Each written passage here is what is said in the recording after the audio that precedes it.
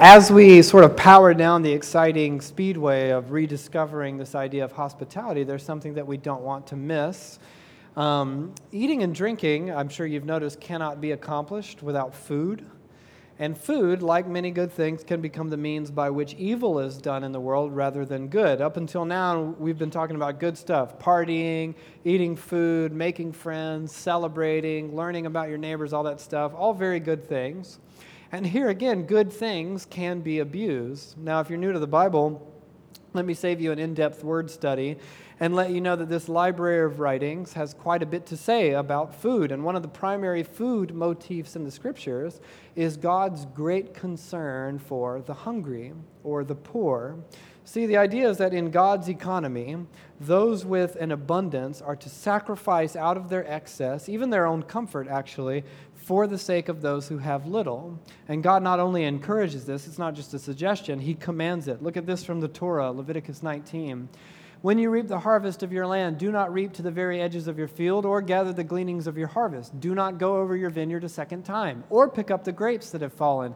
Leave them for the poor and the foreigner. I am Yahweh God. The wisdom literature of the Hebrew Scriptures is filled with passages like this one. Look at this from Proverbs 22. The generous will themselves be blessed. Why? For they share their food with the poor. In the book of Isaiah, God has become frustrated with Israel because her acts of religious observance are not accompanied by acts of justice. Look at this from Isaiah chapter 58. Is not this the kind of fasting I have chosen, God says, to loosen the chains of injustice, untie the cords of the yoke, to set the oppressed free, and break every yoke? Is it not to share your food with the hungry and to provide the poor wanderer with shelter? That last line can be translated, is it not to share your bread with the hungry and bring the homeless poor into your house? Which brings us to the Gospel of Luke. Now, in the story that we're about to read, Jesus is in the home of a prominent religious leader. And he's doing his thing, he's eating and drinking, he's hanging out, he's partying, his friends are with him. But Jesus is about to disrupt the status quo. Let's read beginning in Luke chapter 14, verse 12. You guys ready? Great.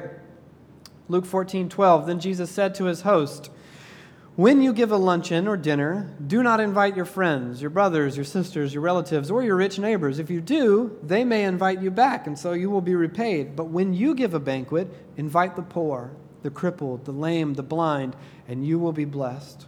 Although they cannot repay you, you will be repaid at the resurrection of the righteous.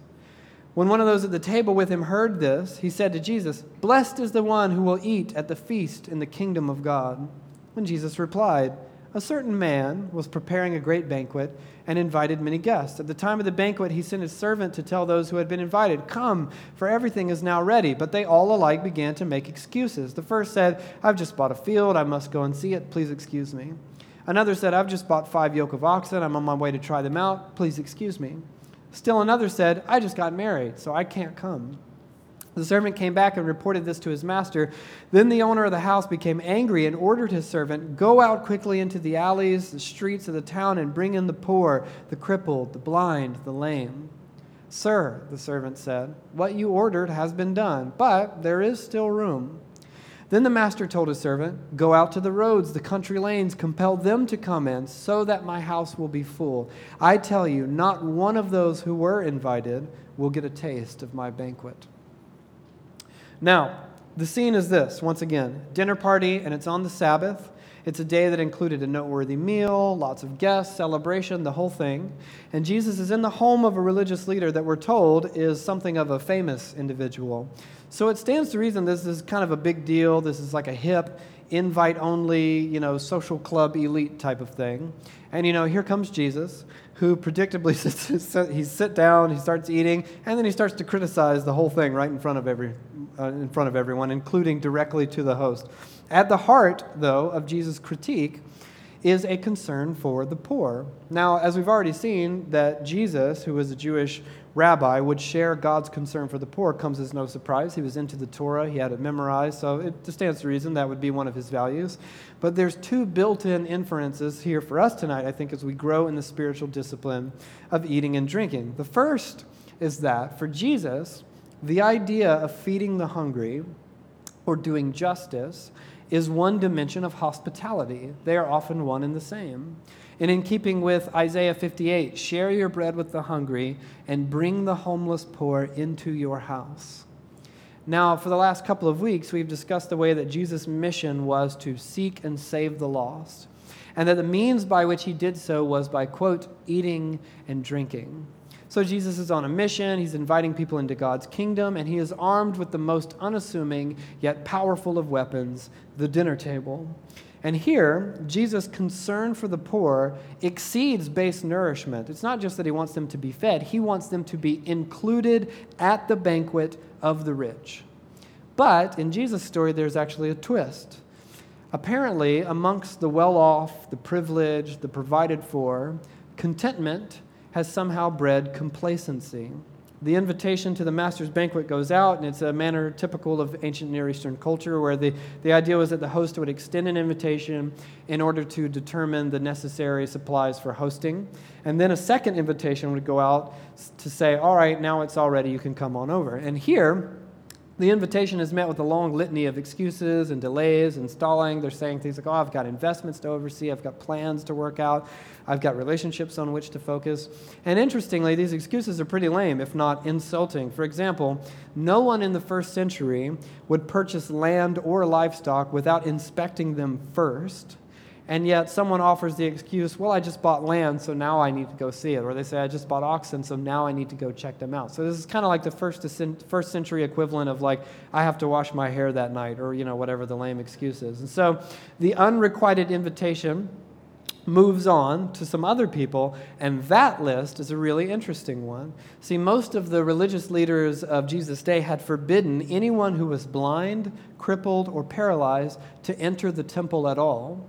We even have ancient documents that show one particularly conservative group called the Essenes interpreted a passage from the Torah, Leviticus 21, to also mean that the poor, the blind, the crippled would not participate in the messianic banquet, the occasion on which God's anointed king would finally come back, restore Israel. There'd be a big feast and celebration. But in Jesus' parable, the host of the great banquet specifically commands that the poor, the crippled, the blind, and the lame, and then it even goes out to the foreigner and the Gentile, all be invited to come sit at the table in the kingdom of God. And the banquet in Jesus' story becomes so well populated with society's rabble that there remains no seat for the prim and the proper. Again, this is a story that Jesus tells during a dinner party in the home of a famous religious leader. Jesus is relentlessly punk rock in this way. I imagine him, reclining at the table. The scriptures often say that he does that. And he's looking around, he's checking out the digs. He's like, oh, this is a nice party. Look at all these people having a good time.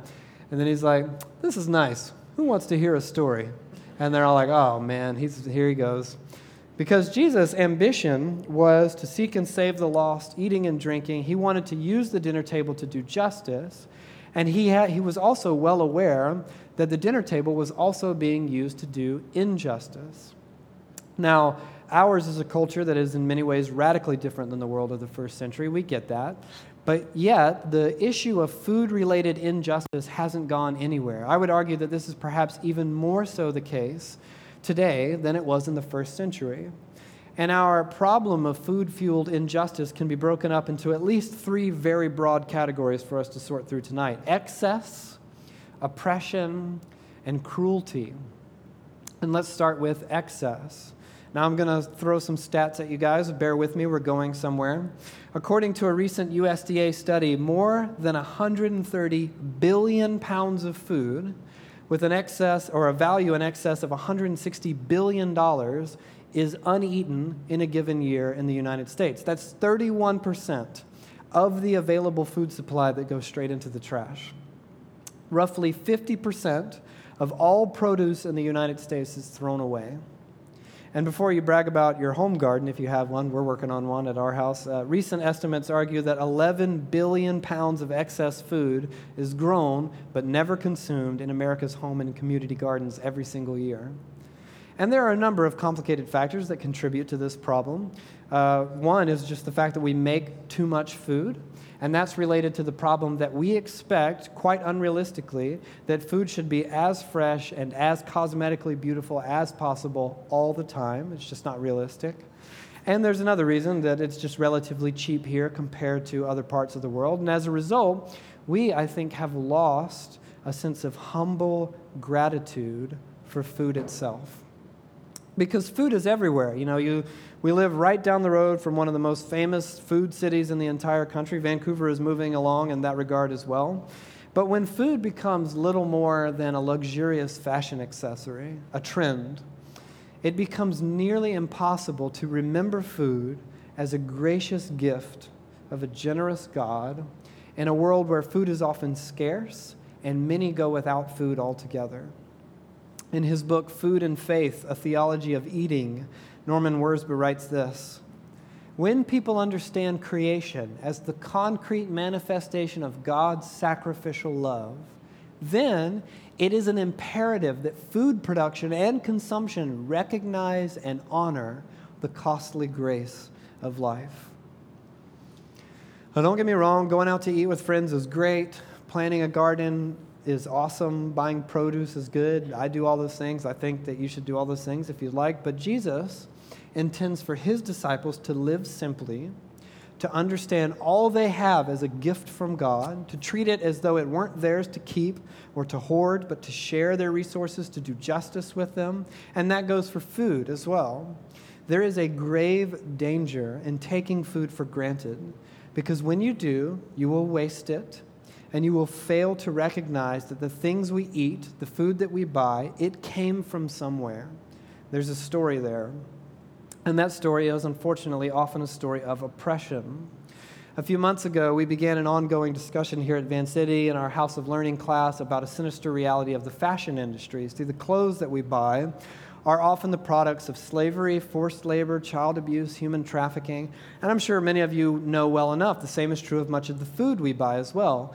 According to the State Department's annual report on human trafficking, tens of millions of men, women, and children are still trafficked into slavery every single year, and many of those victims are later forced to work in agriculture and food processing.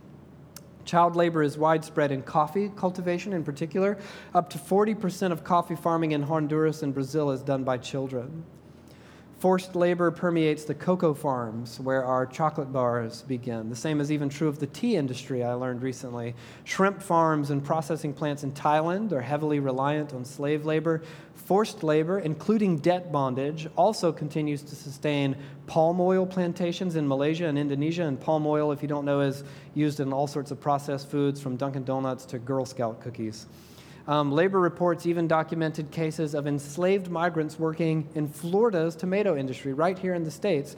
Now, if you're thinking, man, what the heck? How am I supposed to do anything about all of that? I can't possibly track the history of every single thing I eat. But really, forget trying to track everything and just consider the idea of beginning to consider the origin of just some of the things that you eat. Begin there. Because the question I pose is not unlike the same question I pose when I ask people to evaluate fast fashion. If you learn that your purchases are directly contributing to injustice and oppression in the world, should we, as faithful disciples of Jesus, continue to make those purchases? Or will our shopping and eating habits have to change? Because it's not just the human beings that are victimized by the food industry. Creation itself pays a terrible price in order to satisfy the reckless ingratitude of our eating habits, and this results in cruelty. Now, I know this is a completely divisive subject. I just want you guys to bear with me for just a couple of minutes. I'm not going to require that everyone become vegan or anything like that. But listen, many of us, I think, have come to understand creation itself, and in particular animals, as little more than objects for human appetite. So dogs and cats are here because we like pets, and other animals are here so we can eat them. But in the story of the Scriptures, God's original intention for animals and for creation, for the environment, had nothing to do with human appetites. In the garden, we didn't eat animals, and listen, even after the garden, we were initially forbidden from eating animals until the flood story. Before we got here, my point is that God had skillfully designed animals as an artist creates a masterpiece. And the scriptures often speak of God's concern and even God's affection for animals. To cite just one easy example, if you know the story of Jonah, if you went to Sunday school at any point in your life, you heard that one, and probably a weird version of it. But if you know the story of Jonah, we read in chapter 4 that one of the main reasons that God himself cites for having so much patience for the city of Nineveh rather than destroying it was because, quote, many animals are there. And yes, I get it. In the brokenness of a world gone off the rails as a result of evil, many now eat animals. Like us, they suffer and die. That's part and parcel of the human and animal experience. Even Jesus, post-resurrection, he ate some broiled fish. He had the Passover dinner. Paul is fine with eating meat. They all talk about it. But what I want you to understand is that the world of farming and fishing in the first century is not the world of the modern-day meat industry and factory farms, not by a long shot. A world in which mind-boggling amounts of animals are bred directly into nightmare suffering for the sake of a meal. And I'm not just talking about killing animals for food, not at all. I'm talking about excess and inhumane cruelty that abuses and exploits and objectifies God's creation. I don't think that it's right, and I don't think that God is okay with it. Whatever you think about eating animal products, I don't think that excess abuse of God's creation is okay.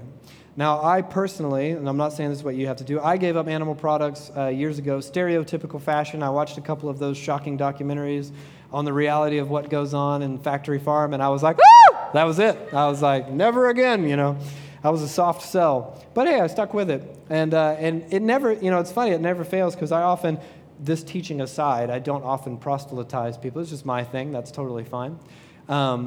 But sometimes people will say, oh, why is that? How come you do that? Tell me more. And I'll say, actually, it started because I watched this documentary, I read this book, or whatever it might be. And I'll invite them. I'm like, I have it. You want me to put it in right now? And they're like, no, because they know that what they see will horrify them, and they don't want to have, their Chick-fil-A or whatever with a side of guilt.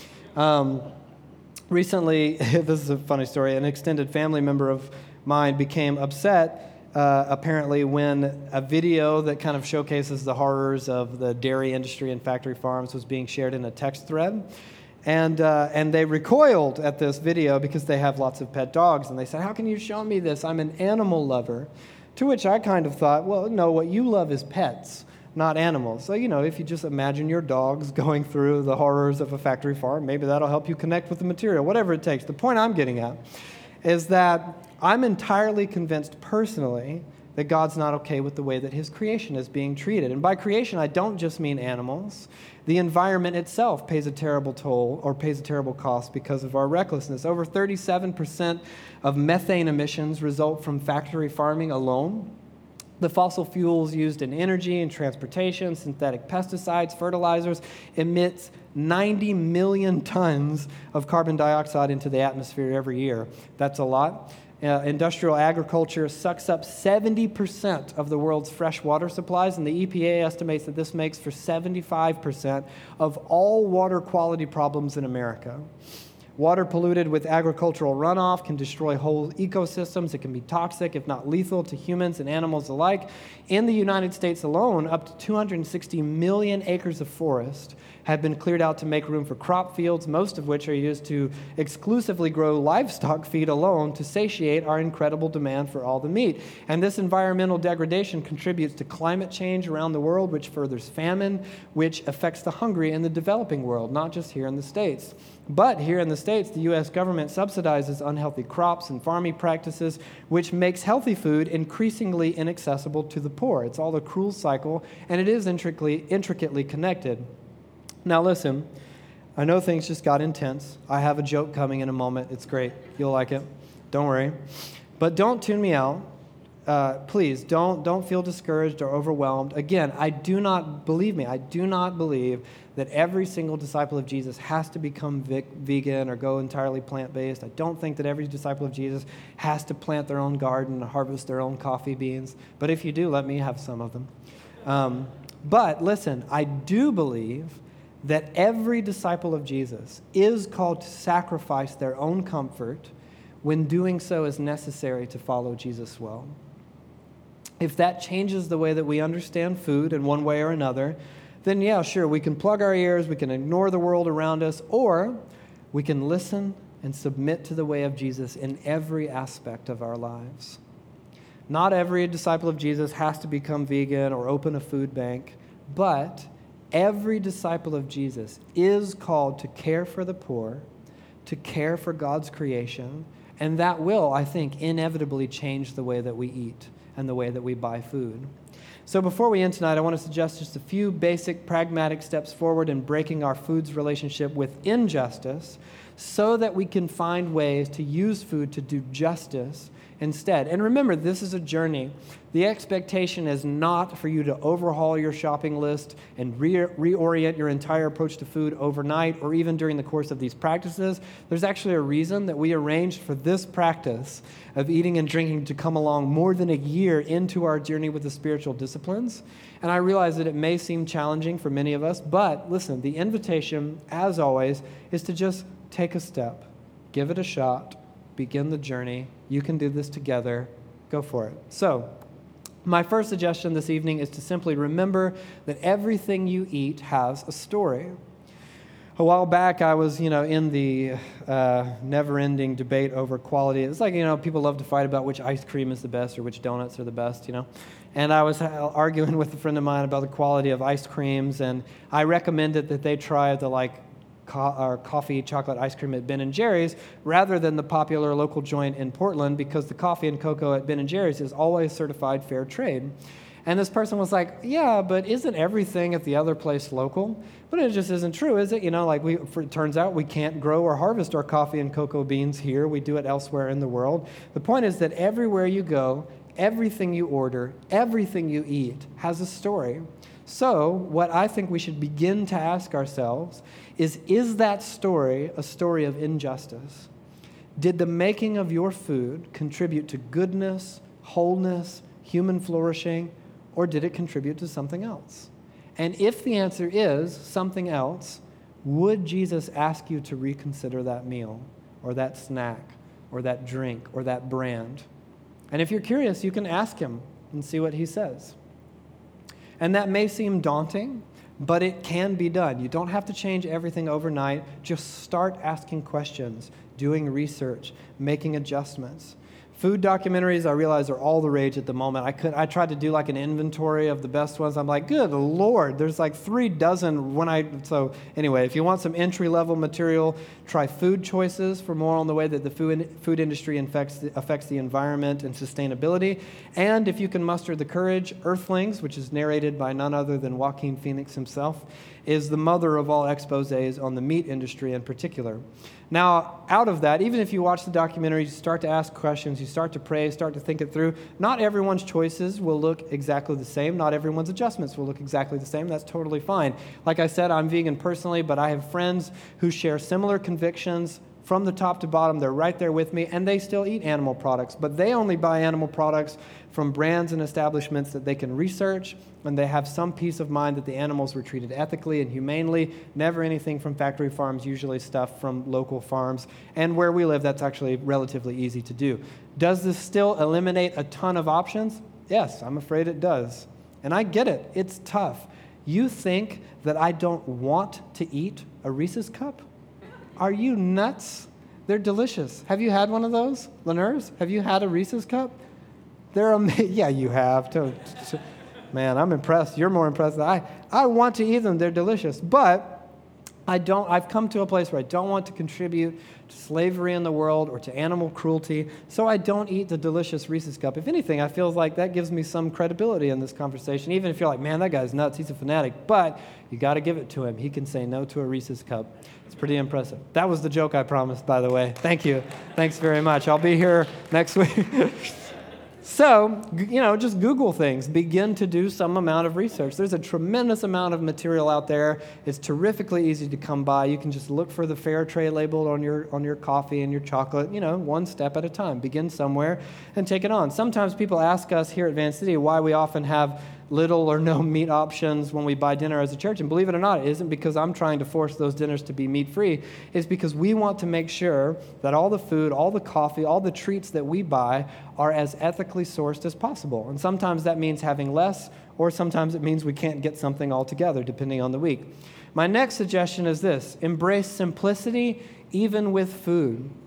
And I think this applies if you're like the parent of 5 kids, or if you're a bachelor who lives alone and you don't know how to boil noodles or whatever. When you begin to read about the inherent problems in the food industry, one thing becomes increasingly clear. Many of those problems are connected to the fact that we simply make and buy too much food. And so the environment pays a cost, the animal kingdom pays a cost, and in the end, much of that resultant food just gets thrown out. So be mindful. Buy the food that you need and then eat that food. Enjoy it, guilt-free. You can do that. Don't buy more than you need. Don't throw out the zucchini just because it has one small blemish. You can actually cut that part off. It's still really good. Enjoy. And then the idea is that you begin to replace waste with gratitude. Remember when you eat that food comes at a cost, and not in a begrudgingly guilty sort of way, in a celebratory way. Remember that the food that you eat comes at a cost. Remember that the food you eat is a gift. Many people in the world don't have it, that you're lucky to have any at all. And then as you fill your heart with that gratitude and that celebration, you get to enjoy your food accordingly. If you don't want to give up things like animal products or whatever, honestly, you can still make a tremendous difference by simply eating less of them. You can track your own trends of wastefulness and be like, man, it seems like we throw out, that's what we learned at my house. It's like, we always throw out at least 2 zucchini. Why are we so forward thinking on the zucchini? But apparently we're like, man, I'm just really worried that we'll hit the bottom of these zucchini and there won't be enough. So we're like, we should probably buy less zucchini. Track, your own trends and your own trends of wastefulness. Adjust your shopping habits accordingly. But both of those suggestions have to do with refraining from doing things. So let me end with more of a call to action.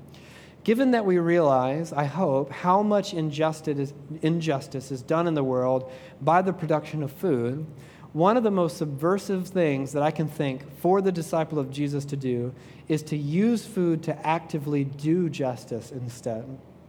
So this week, when you get together with your community, you'll go to practicingtheway.org and think through some changes you might make to your shopping and eating habits, as well as brainstorming ideas on how you might come together to do justice with your food. And lucky for us, the opportunities are actually innumerable.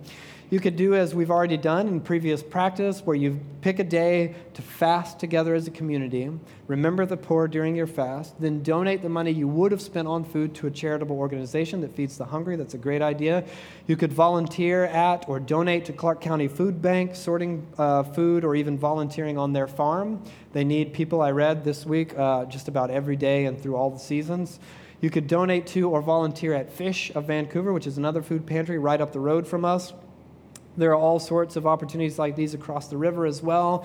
You could volunteer at the mission. You could participate in a food drive. You could donate to a pantry or sponsor a child. There's all sorts of unique things that you find when you just do a cursory Google search. I even learned this week that Portland Parks and Recs has a free lunch and play program because lots of kids depend on school lunch during the year and then they just go without during the summer. So this program gets together food to feed kids who don't get lunches during the summer. You could do what some people in our own community have begun to do and consider inviting a foster child into your home and then feed them at your table. I can think of few gestures more beautiful and more like Jesus than that. You can do what Jesus actually proposed doing and throw a party just to invite the poor or the blind and on down the list. I don't know how you're going to do that, and it sounds like a long shot, but the idea is that be as creative, imaginative, and broad in your thinking as you can possibly be. And at any rate, those are really just a few ideas. Maybe you have a different one. Maybe there's something you already do that you can invite people in your community to join you. There are all sorts of ways that you can do justice with food, well within the reach for just about every budget and every season of life. You could simply find someone in need of a meal, buy them that meal, and then sit and eat with them. And this could be someone that you pass on your way to work or someone that you know personally who's in need. If you're not sure how you'd have an opportunity like that naturally, you could, if you're brave enough, ask God for one and then keep your eyes peeled. He may surprise you. You could talk to a stranger and make them a friend armed with nothing but food as your weapon. For years, I used to travel the world as a musician. I was in and out of every major city in the country all throughout the year. And over the years, I started very young and did it for a long time, but I would kind of waver in my reaction to folks that I would meet in urban areas who would walk up asking for something, whether it was like, oh, I need some money or food or bus tickets or beer or whatever they wanted. And I'm sure I don't have to educate you guys on the complicated conundrum of issues of houselessness and poverty and mental illness and addiction and injustice, terribly complicated. But every night, I would meet someone who would inevitably walk up, strike up a conversation, and then ask for something, often just money for food. So eventually, I just took to saying, because it would, kind of be a busy and chaotic thing going on, unloading or loading up a van or something. So I just took to saying something like, hey, listen, if you're hungry, I'll buy you something to eat. And some of them would say, oh, that's not what I'm looking for, and they'd walk away. Or sometimes they'd be like, yeah, sure, I'd like that, and I'd buy them like a Subway sandwich or whatever. Now, I wasn't exactly leading a lavish lifestyle myself. So one night, in what I believe was Detroit, I was approached by this gentleman who walked up and called himself Papa Smurf. And he wanted, I think it was because he had a hat, I don't know. But it wasn't red, though, so maybe that wasn't it. But he was asking for some money for food. And I honestly, at that point, did not have any money, not on me or otherwise. But I did have some groceries in our van. So our van was like kind of parked on this busy street next to some dive, and it was dusk. And Papa Smurf and I climbed into the van. The doors were open up to let the cool evening air in, and I made us a couple of sandwiches or whatever. And we started talking, because here we are sitting there, I'm making sandwiches, strike up a conversation. He told me about his family. He told me about being estranged from his children, and we talked at length about Jesus. He was like, hey, what do you do? What do you think about the world? And when he first approached me, really, he was just little more than an issue that I had learned to deal with. Hey, if someone asks me for something, this is my canned response, and then I deal with it accordingly. But in those moments, in that unique scenario, he wasn't just another aggravation of life on the road. He wasn't a mark. He wasn't a target for evangelism. We were just two dudes eating sandwiches in a van with lives that were in some ways similar, but in many ways were wildly different. And then he went on his way. He said, thanks for the sandwich. Have a good night. And I think we saw him again the next time we were in Detroit. Maybe a story like that doesn't seem incredible or inspiring because it's so ordinary. It doesn't end with Papa Smurf coming to faith that I know of, even though we talked about Jesus. No hashtags were founded. They didn't exist at the time. No movements were initiated. I wasn't inspired to start a nonprofit as a result. But then I think of the stories of Jesus eating and drinking, and I realize that aren't most of them similarly ordinary? They detail the events of an isolated incident, and then what unfolds therein is usually wonderfully simple. We don't really read about any incredible movements that happen later as a result. For years, I lived in Northwest Portland, and I would skateboard from my apartment to the church office where I worked every single morning, and I would actually have to steer around the people that were sleeping on the streets under the bridge on my way. And one evening, so this was just the route that I took to get anywhere. One evening, I had a friend visiting from out of town, and we took a walk in the evening to get Chinese food. And I'm stepping over sleeping bags, not missing a beat, not forgetting a word in my sentence. And she was choking back tears. And I was walking and talking, realized she wasn't beside me, and I turned around and looked that she had sat before this person asking if they were hungry or if they needed water and if they knew where the nearest shelter was. And I was thinking, man, we're going to be here all night. There's like dozens of people on the street between here and the Chinese place. And then I realized, oh, right, there's still people to her. And that haunting moment lingered in my mind. So that the next evening when I was out taking my walk and I went to get food or whatever it was, I happened upon a person, I remembered my friend, and I offered them one of my 2 slices of pizza. Yes, I got 2 slices, even though they were big. But this particular evening, I'm like, this is one gritty dimension of what it means, I think, to practice what we've been calling radically ordinary hospitality. Hey, you like food. I like food. You want some of my food? And it seems so ordinary. It seems so simple and so plain. But really, in that simple gesture, you do a profound thing. You mock Satan because the enemy, I think, laughs at God when he says, look at how I turn your good things against you. Your food gets wasted. Your people are selfish. Your world is ravaged. Your animals are abused. And then we, the church, embody a different way. We stand, we regroup, and we say to the enemy, with our actions, with our lifestyle, in practicing the way of Jesus, we will yet find ways to do good, eating and drinking together.